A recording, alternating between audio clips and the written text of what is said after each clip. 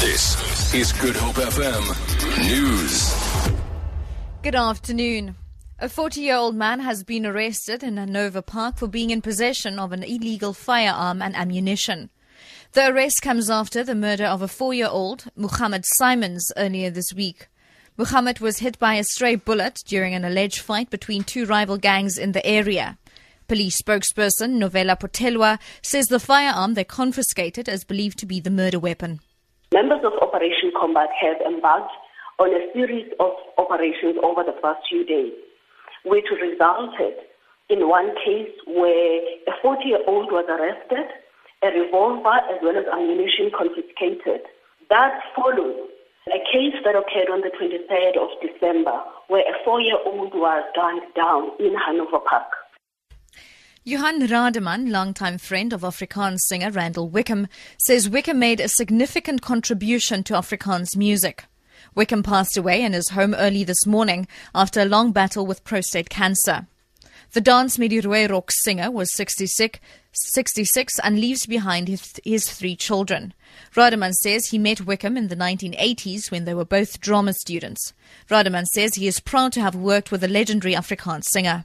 He was a legend and iconic Afrikaans singer, and I think he made many Afrikaans-speaking South Africans proud with the way that he presented from the rural areas, out of the small houses that still operates with candles and where there's no electricity, the simplicity of the songs. He took it to another level. He's an iconic singer who passed away, and I will miss his creativity.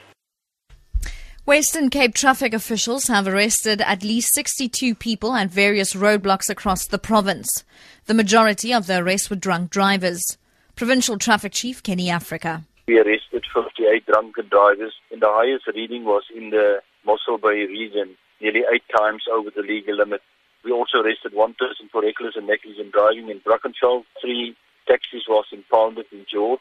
Another taxi was impounded Oudtshoorn. 2 reckless and negligent drivers arrested in Swellendam, and also 1 person arrested for being in possession of false documentation in the Knysna region.